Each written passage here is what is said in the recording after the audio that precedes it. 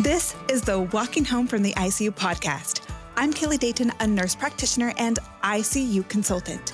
I help teams create awake and walking ICUs through evidence-based sedation and mobility practices. By hearing from survivors, clinicians, and researchers, we'll explore how to give ICU patients the best chance to walk out of the ICU and go home to survive and thrive. Welcome to the ICU Revolution.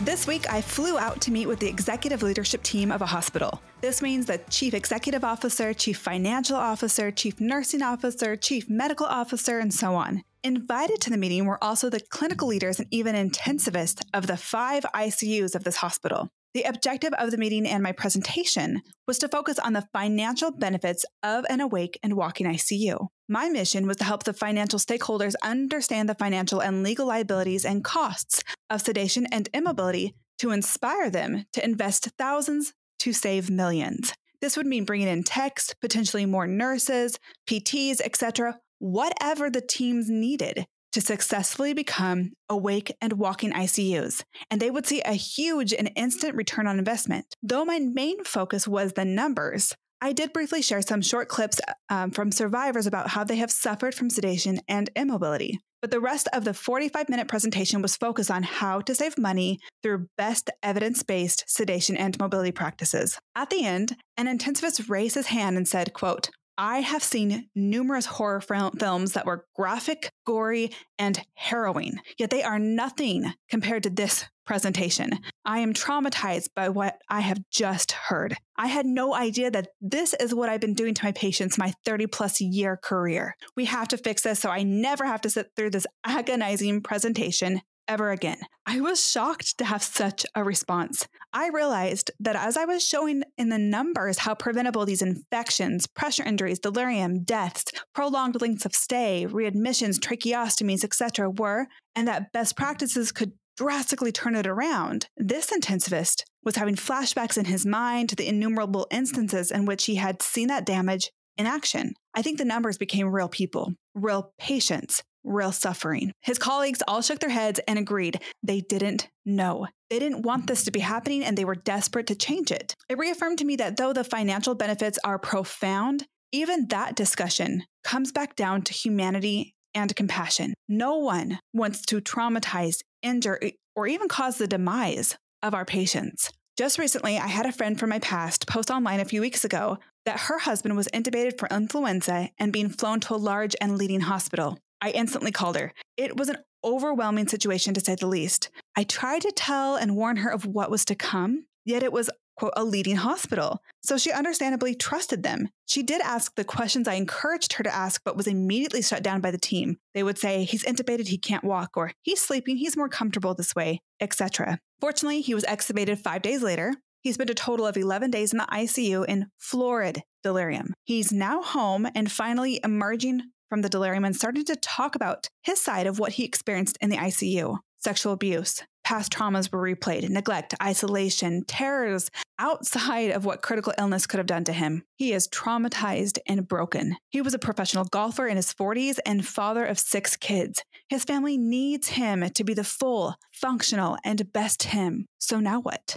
How can we help survivors recover from the trauma of the ICU and especially ICU delirium? Dr. Brian Peach joins us now to share his exciting work in post-ICU PTSD. Brian, welcome to the podcast. Thank you so much for coming on. Can you introduce yourself to us?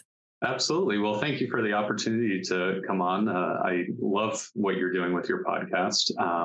So my name is Dr. Brian Peach. I'm an assistant professor at the University of Central Florida, where I do research with critical illness survivors. And also teach critical care courses and acute care adult health courses. And how did you get into this interest that you have in ICU survivorship? You know, it's kind of become a passion project. I've been a nurse for over 18 years. Most of that time has been in critical care. And, I started reading about some of the outcomes of critical illness survivors and some of the challenges they had in terms of anxiety, depression, PTSD.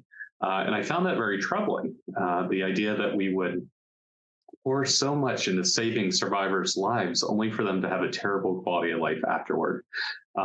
So it really just became kind of a passion thing. And I thought, okay, what can we do? What can we learn from them? And what can we do to try to help them? And so really that's the impetus behind my research. And as you've been researching, what have you learned that you wish, 15 years ago, bedside Brian understood? Sure, absolutely. Well, number one, I think many of the issues that ICU survivors develop actually start in the ICU. So they start with delirium. We know that people who develop delirium in the ICU are much more likely to have long-term mental health issues after they leave. And it's not just mental health issues, it's cognitive issues and it's physical issues as well. So, I think number one, had I known years ago things that I could do to try to prevent those issues, and had I known that these were even issues, I probably would have been a lot more proactive in terms of mobilizing patients, in terms of being very careful with my sedation selection. So there's a number of things that I think I would have done differently. Also, it's another thing to hear from ICU survivors directly, as opposed to just reading about their outcomes. And so they've really had an impact on me. I've learned that many of them have PTSD that resembles sort of what soldiers experience, or what first responders experience, or mass casualty event survivors. They have triggers. They have things that they see, things that they hear, things that they smell that trigger PTSD. And, it isn't just for, let's say, a week or a couple weeks after their ICU admission. It goes on for months, sometimes years. It impacts their quality of life. And I've kind of always had this mantra that, when patients come in for one problem, they shouldn't leave with 3 to 4 new ones. And so really that's driven my interest. I think that's been one of my big ahas as well. Mm-hmm. The fact that someone can come in for pneumonia, and leave with a neuromuscular condition, like post-ICU dementia, PTSD. I mean, their lungs can heal, but then that's the least of their problems. Right. Absolutely. And maybe when I had thought of the concept of post-ICU PTSD before, I would think, okay, if they smell saline, or if they smell things that are directly related to the ICU, yes, it'll remind them of the ICU. But talking to survivors, it sounds like, and correct me if I'm wrong as far as the majority, but oftentimes these triggers are not medical. Like one survivor said that she believed that she was in a coffin or she was in the morgue. And the instrumental music that the nurses were playing in the background played into this scenario. So every time she gets in an elevator and an instrumental music plays, or the grocery store, it's a trigger, and she's lost back into that morgue, trying to tell them, don't bury me alive. Yes. So what kind of triggers have you heard that have been related to post-ICU PTSD? Yeah, sure. So we have a research study where we've been collecting data on what are the triggers for people. And so common things are things like seeing medical professionals, driving by hospitals. We've heard from a number of our participants in our research that they have to look away or they have to drive a different way when going out somewhere because they don't want to drive by the hospital. Seeing medical equipment, so things like walkers and wheelchairs and oxygen tanks for many people trigger them. I have a participant who was at Disney World and she saw somebody being wheeled out on a stretcher, and it took her right back to her own emergencies. And so some of them are things like that, things that they see on TV or on social media are oftentimes triggers. Sounds can be triggers. Any kind of beeping sounds doesn't even necessarily have to be beeping like the IV pumps or the alarms of the ventilator, but really any kind of loud, repetitive noise can trigger PTSD and take them back to either memories of the hospital. Some of them don't actually remember their time in the hospital, but they're still sort of triggered and they can't figure out why. Sometimes it takes them back, as you said, to very painful dreams that they had in the hospital. And, they didn't realize they were in the hospital at the time, but, they would have these very wild, crazy, vivid dreams. Smells are big ones. So the smell of bleach wipes, the smell of, other cleaning supplies. Sounds like helicopter sounds are oftentimes a trigger. And what was interesting is we had one person who was not life flighted. Many of the people that had helicopters trigger them were life flighted, but this particular person wasn't. But their room was right next to a landing pad. Okay, so they would hear that helicopter constantly coming and going. One of the most interesting things that we've learned. Did they know that it was a helicopter? While they were in ICU? Did they? I don't know. That's a good question, and I don't know that I asked that question. If they knew that's what it was, because oftentimes people under the effects of sedation, they hear things, but they're living in a very different reality than you and I are living in. Right, like it reminds them of the delirium, what they lived in delirium. It's not that they're afraid of helicopters, right? Because I would suspect that patients that understand what's going on, they know it's a helicopter. I mean, it might make them shudder. Like, oh yeah, when I was in the ICU, I heard lots of helicopters, but it's different than I was being shot by a helicopter in a war. Yes. Yeah. So how does delirium change that, or why is there such a strong correlation between delirium and PTSD? Yeah. No, that's a good question. It's hard to say. I think, again, they're living in a very different reality. They're under the effects of very strong, medications. Their filtering organs are impacted, their liver, their kidneys. And so, their reality is all screwed up. And so sometimes, they remember vivid things from the hospital. And we actually, as part of the study, we do collect information on what people remember. So sometimes they remember having the breathing tube put into their throat or having it removed. And sometimes they have no recollection whatsoever of things. But, again, they're still triggered. And then for many of them, they have these dreams or these experiences that reflect what were going on around them. So, for example, we had a very, strong gym teacher, had lived a very healthy life prior to coming into the ICU. And he remembers wearing a string bikini and ripping off that string bikini. And it was actually the telemetry leads. He and his family later sort of figured out as they talked like what it was. We had another, actually the same person felt like he had monkeys wrapped around his legs. And in fact, it was the SCDs that we put on patients to keep blood flow in their legs. So, there's all these sort of weird things. And so I think, that cognitive impairment really sort of develops in the ICU.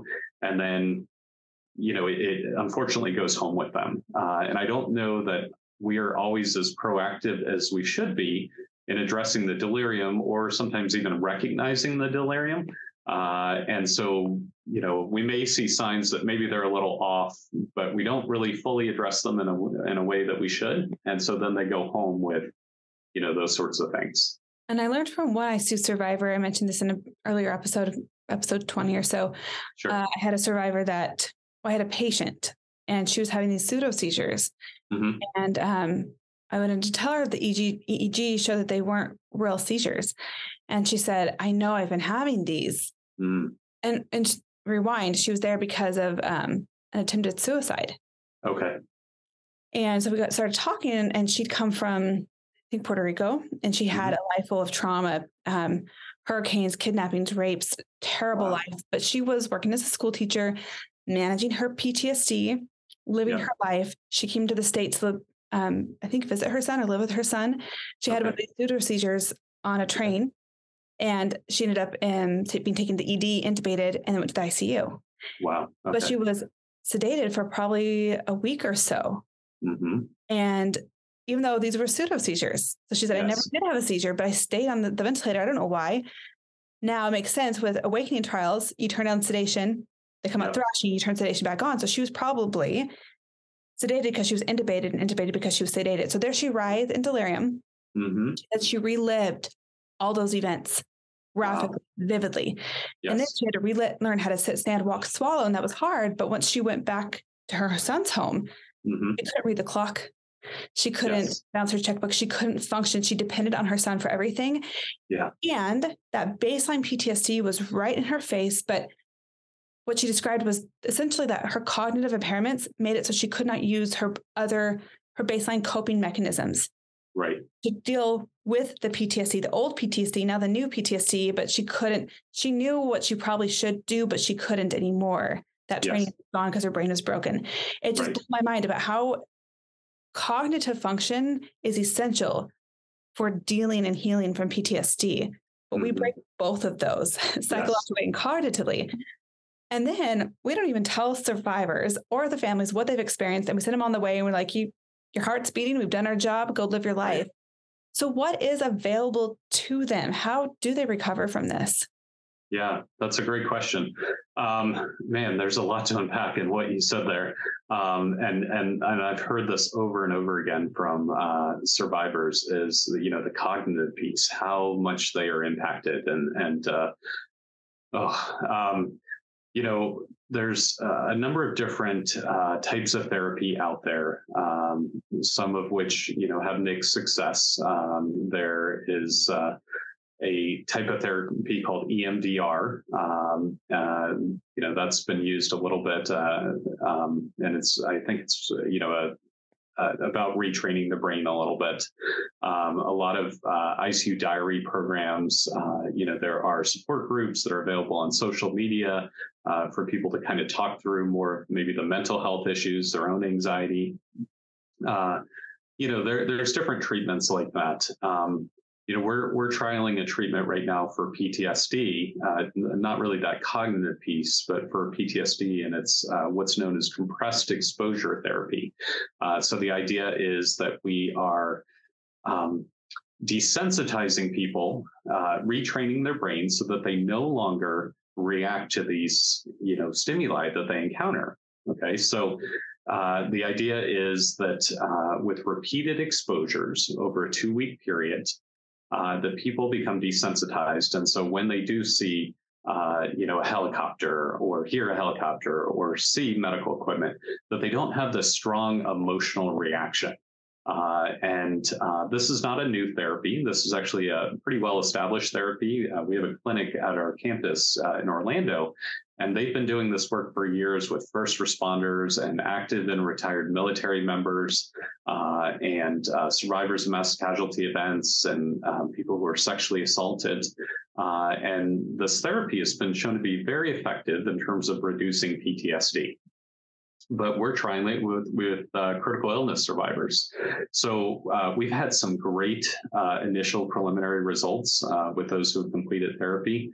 I was going to mention earlier, going off a question that you asked about non-medical things triggering people, that 2 of the people who have completed our therapy said that their PTSD was triggered by lawnmowers and weed whackers.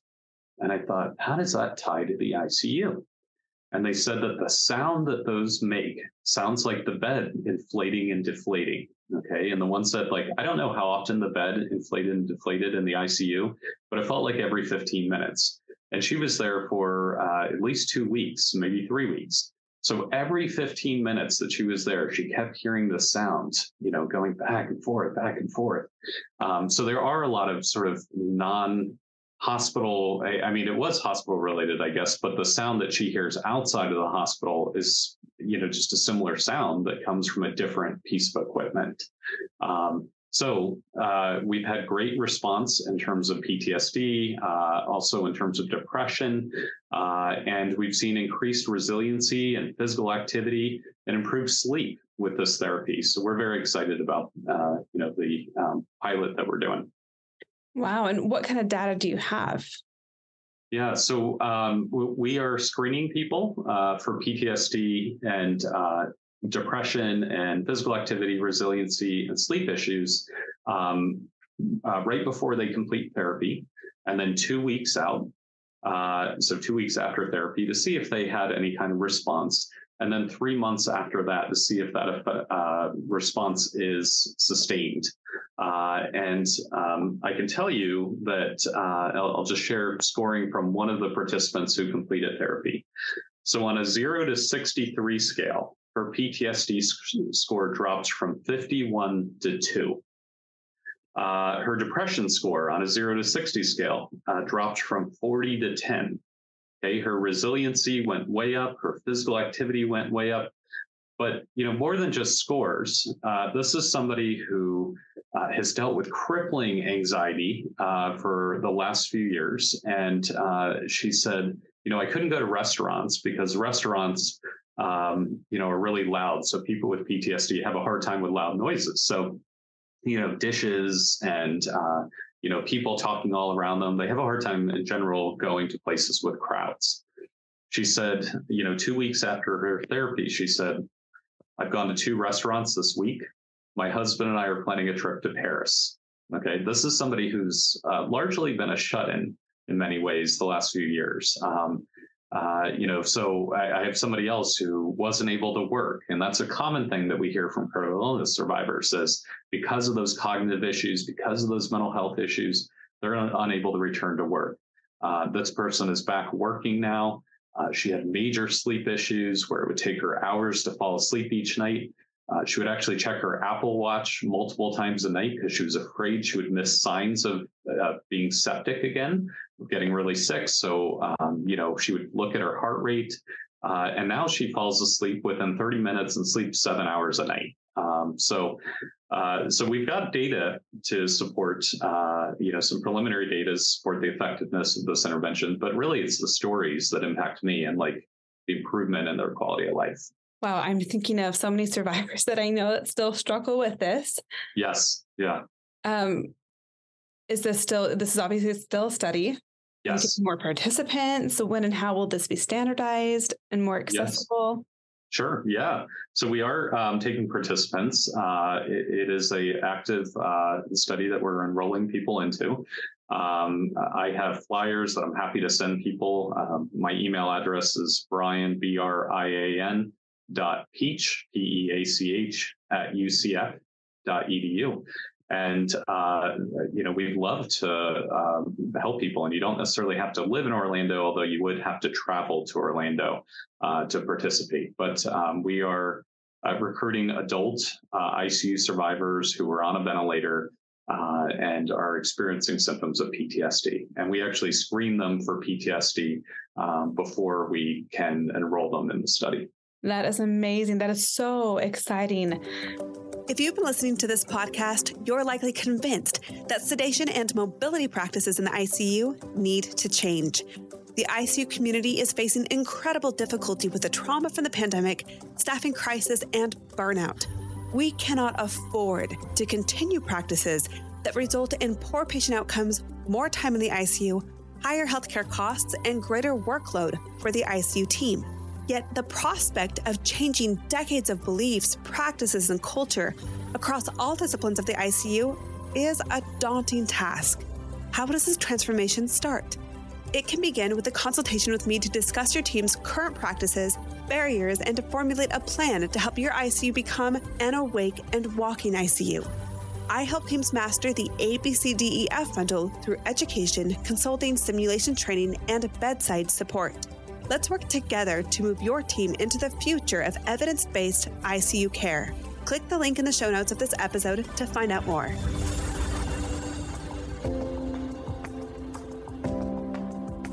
And are you still at the bedside? Yes. Yeah. So how is this impacted? your approach at the bedside now having intimate experiences?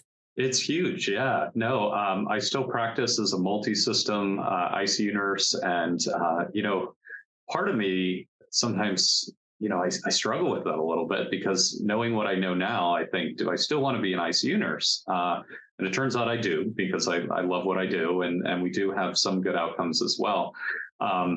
But I'll tell you, I'm a lot more communicative, with my patients now. I used to think that, they're sedated, they don't hear anything that I say. Well, just because they're sedated doesn't mean their ears don't work. And sometimes we're talking with our coworkers, and so I really try to be a lot more present and engaged with my patients as I am weaning them off of sedation. I try to communicate everything that we're doing. I communicate where they are. I try to fight through that disorientation that they are feeling about where they are. And then certainly, and this has really been something I've worked on for a long time, I try to get them off the drugs. I try to get them up and moving. I've known for a long time, just, from what I've read and what I've experienced, that when we load people up with fentanyl for pain and Versed in particular, or Ativan, these benzodiazepine drugs, absolutely. Versed is only second to lorazepam. Yeah. So, drugs in that class. Yep. Drugs in that class are called benzodiazepines. I've known for a long time that those drugs should be avoided. And so I've really kind of used what I've learned over the years to try to educate my coworkers. At times they don't want to hear me, but it's just like you, Kaylee, it's something that I'm very passionate about. And sometimes I think we make it really hard on ourselves, because we hit people with all this sedation, and then they're super confused coming off the ventilator, and they're agitated and they're impulsive. And, I've seen nurses that get really angry, and they're frustrated, and they're saying, stop pulling at that, stop pulling at that. And again, I've learned from the research that I've done that they're experiencing something very differently than we are. There was somebody, actually a couple of people who have reported that when they were being cleaned up around their urinary catheter, that they thought they were being sexually assaulted. That's horrifying to think about. So I think the more we can communicate with our patients, the better that is for them. I think the quicker we can get them off sedatives, the better that is for them. I think a lot of people go for unnecessary head CTs because we completely knock them out. And then we wonder why they're not waking up. And we think, they must be having a stroke. And sometimes they're just way over medicated. I had a patient years ago. I walked into his room, and I think he was in his late 80s or early 90s. And, he was on, I think, 15 or 20 milligrams of Versed an hour, and huge amounts of fentanyl. And, as you get older, and Kaylee, I know you know this, like as you get older, those filtering organs, the liver, the kidneys, that filter out a lot of our meds out of our system, they don't work as well. And so, that was just kind of horrifying. And I've never forgotten that one. And the Beers criteria for geriatrics still applies in the ICU. Yes. And probably more especially applies. Right. Because you're taking frail, vulnerable people and putting them into a very vulnerable environment. And then you're plowing them with toxic drugs. Yeah. It's a whitlock. That's such a good word for everybody. Yeah. Yeah. It's such a good word. And I have a 96-year-old great aunt right now. And, I think to myself, she has lived such an amazing life. I would hate for her final days to be delirious and, dealing with PTSD. And, it's just, that's not how an older adult should experience the final stages of their life. And so, it's very troubling in that way. So I understand why clinicians, they think, let's sedate them so they don't have to live this experience, but they don't think about what happens after they leave the ICU. And I think they don't know. I think many people legitimately have no idea what happens. Well, it's not part of our education. Yeah. It's part of our nursing education. It's not part of the medical education, respiratory therapy. No one receives education, I assume, in their undergraduate studies or their graduate studies. Nothing was mentioned about this in my acute care doctorate in nursing practice program that was very centered on ICU care. Nothing about this. So if I hadn't met survivors in my own research, I would still be totally in the dark. There's no way for us to know. And so then if we don't know, how do we change our practices in that moment? And two, how do we prepare families and our patients for what lies ahead when they have suffered delirium? Right. And how has this changed how you discharge patients or transfer them, or even within your teams? Is there a way that we can improve preparing them and giving them access to resources like the one that you're developing? Yeah, no, that's a great question. And, one of the things I've heard from patients and families is, when I was in the ICU, I had all this care. I had people coming in every hour, oftentimes multiple times an hour. Sometimes that's a good thing. Sometimes that's a bad thing when they're trying to sleep. They need sleep. So they don't need you in there every 10 minutes. And we know that, sleep is really important for, brain health and healing brain injuries. So, but what I hear is that, we're in there all the time, and then they go to the medical surgical floor, and maybe the nurses come in every, 2, 3, 4 hours, and then they go home and they have no one, or they only have each other, maybe they have their family members to help. But you're right, the family members do not feel equipped. And I know that there's a lot of great research going on into what the family members are experiencing. And it turns out that many times they experience what the patients do. So, they report some degree of PTSD, keeping in mind that they weren't on sedatives. And so they were sort of living the experience of their loved one being intubated. And they oftentimes report depression and anxiety. And so I think that when they are being discharged, or certainly when they're leaving the ICU, we need to prepare them with the knowledge of, hey, just so you know, when people are coming off sedation, they're oftentimes very confused, but some of that confusion can continue after they leave the hospital. Sorry, my light just went out here.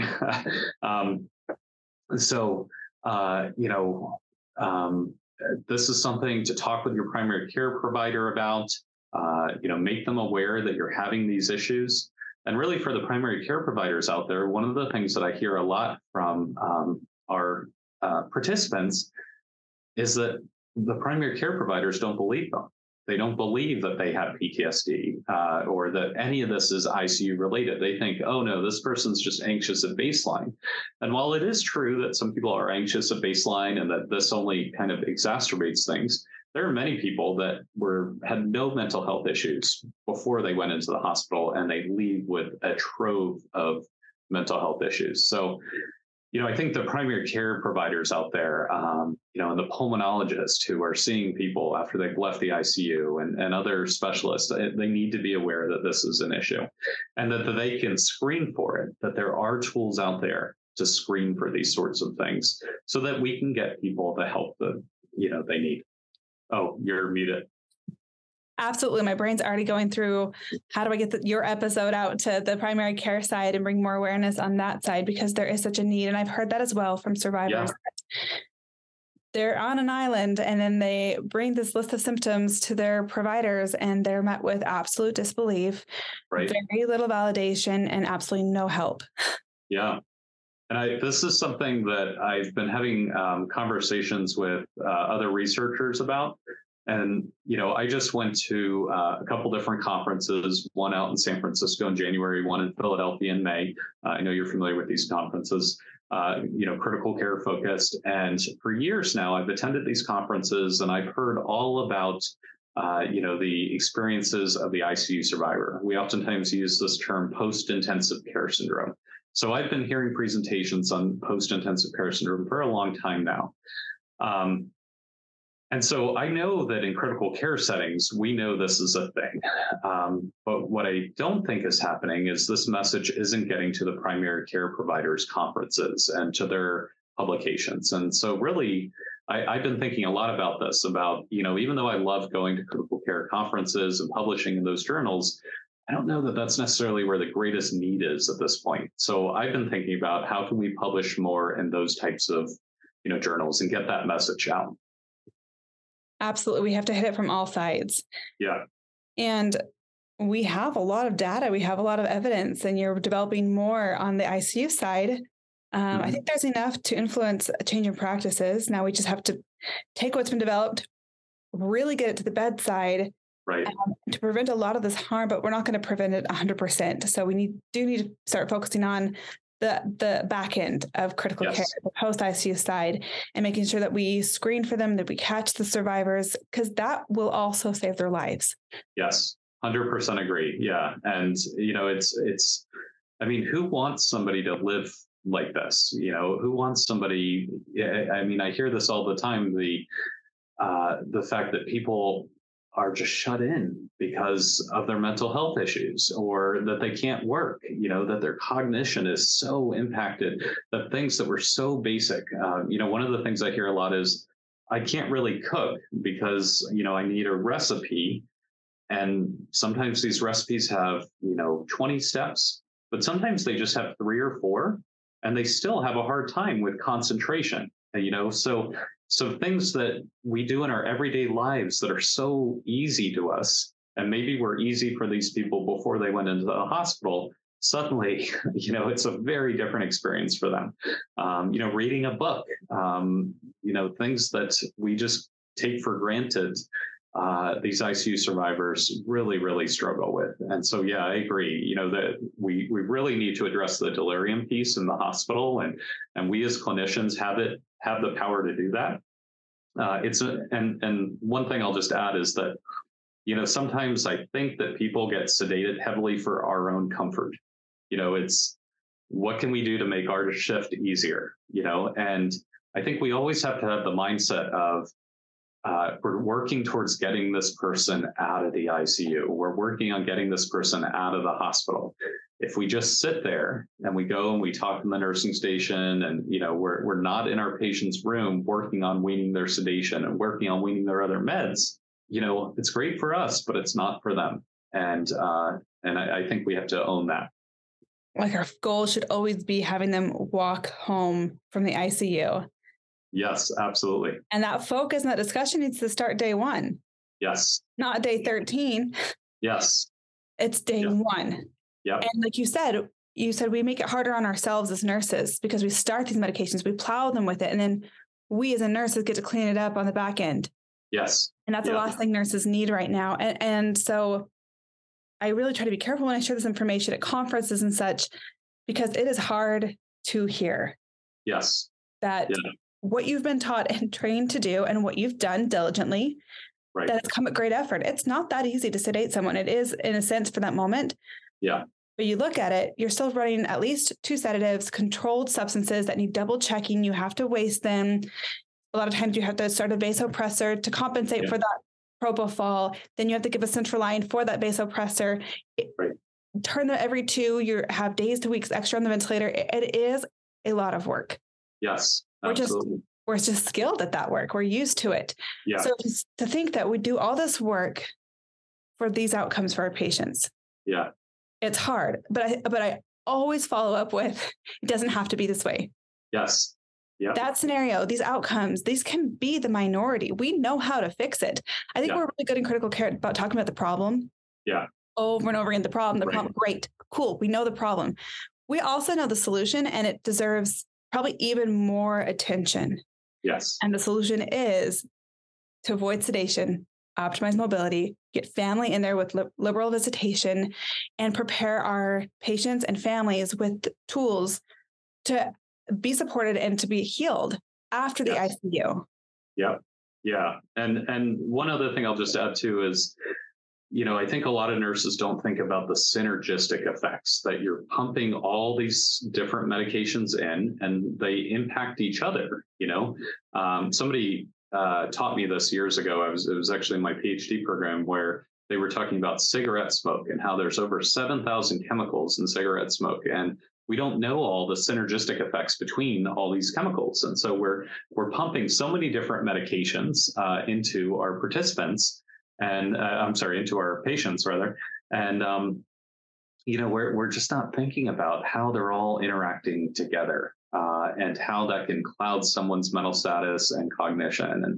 And so, I'm realistic. I know there are probably people, maybe nurses that are listening that are like, oh, no sedation. And, you just want those people to sit there with the tube in their throat. No, I mean, like, I recognize that, patients are uncomfortable. They've got a big tube down their throat. All I'm advocating for is using good clinical judgment to try to get these people off as soon as possible. They always need to be on the minimum that they need to be, that we don't need to, turn up the propofol or the Versed and fentanyl to the max that they can go, to the ketamine to the max it can go. And I've seen that too often. I've seen patients, move in bed and nurses are like, oh, I better go give them a Versed bolus. They're moving.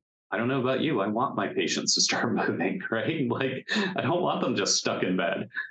So, it's one thing where you're trying to keep them safe. It's another where you're going way over the top to try to knock them out because they moved their fingers a little bit or something like that.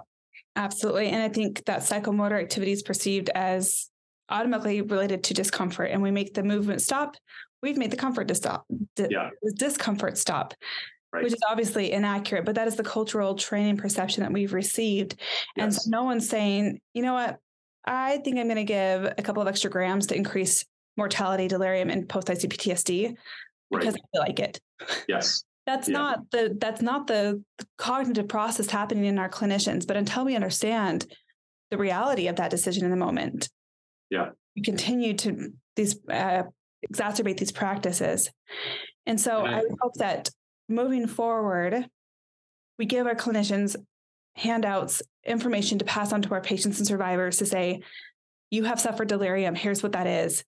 You may have these long-lasting effects, but there are resources. There is therapy for the cognition and for the PTSD. I'm excited to see your approach become standardized, that becomes mainstream, that primary care providers, post-ICU clinics are saying, you're home from the ICU, let's work on this.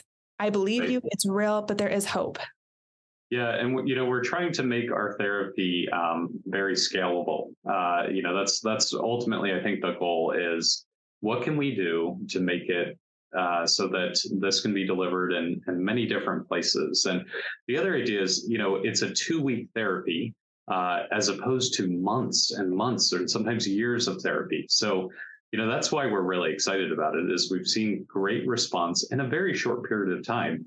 And to those who have been delivering this therapy for years now, they're not surprised because they've seen, the soldiers that have responded really well to it. But it's really exciting to see the critical illness survivors respond so well to the therapy. And I 100% agree with you in terms of those handouts, and just verbal education that we can give patients and families so they know what to expect, so that they know to seek out care. I also think you're spot on with our teaching and academic settings that, we really need to look at what we're teaching, that we're not just teaching people, how to turn on sedation, but also how to turn it off. And I can tell you that my students at the University of Central Florida, they do receive that information, their critical care course. And but for those who might be listening who are faculty, this is something to think about: is how can we improve what we teach? And sometimes textbooks are a little bit behind. It takes time for textbooks to be published, and so. There's enough out there in the literature on this that you can incorporate this into your teaching, into your classes. There are also VR goggles from Exercise that have simulations that give you really intimate insight into the patient perspective during delirium and sedation. Yeah. Those should be probably standardized education requirements for any clinician that is working in acute care in general, because this is not just ICU. So I'm excited for the future of education. I think we're going to have a lot more modalities to provide this understanding and equip our future clinicians with this expertise. Yes. Yeah, I agree. Yeah, there are some very novel tools out there. And, I certainly would never wish for our clinicians to have to experience this themselves, as a patient. But, when you have these goggles and other tools out there like this that, can give you at least a glimpse of what our patients are experiencing, I think that's a great thing. There was one years ago, I did a training, or I was being trained, I should say, as a graduate student for people with schizophrenia. And so there were these headphones, and you would listen through the headphones while you were trying to do different activities. And so they would play all these different sounds, and they would play different voices. And some of them would be yelling at you and screaming curse words, and some of them were whispering in your ear. And meanwhile, you're trying to complete a crossword puzzle. And, I had somebody that was doing a mini mental state exam on me. And she said, "Who is the vice president?" And at one point, I had to stop her and say, "I'm sorry, the voices." And, I couldn't answer it because of what I was experiencing. So when you have tools like this, it can be so eye-opening as a clinician. And I agree, we got to look for those sorts of opportunities and embrace them. Well, Brian, I know we've talked about hard things. I think post-ICU PTSD and ICU delirium are always heavy and hard topics, but yes. You left me with a sense of hope and optimism for the future, that we're going to have tools and solutions for our survivors. Yes. And hopefully all of this crosses into the ICU to bring more awareness and preventative measures. So thank you so much. I will leave Brian's email address in the show notes, and as well as the transcription on my website. Great. Thank you so much, Kaylee. I appreciate your time. And I really love what you were doing through this podcast. And thank you for the work you're doing to advocate for critical illness survivors. There's a whole movement happening, and I'm glad you're part of it. Thanks, Brian. Thank you. Yep. Thank you.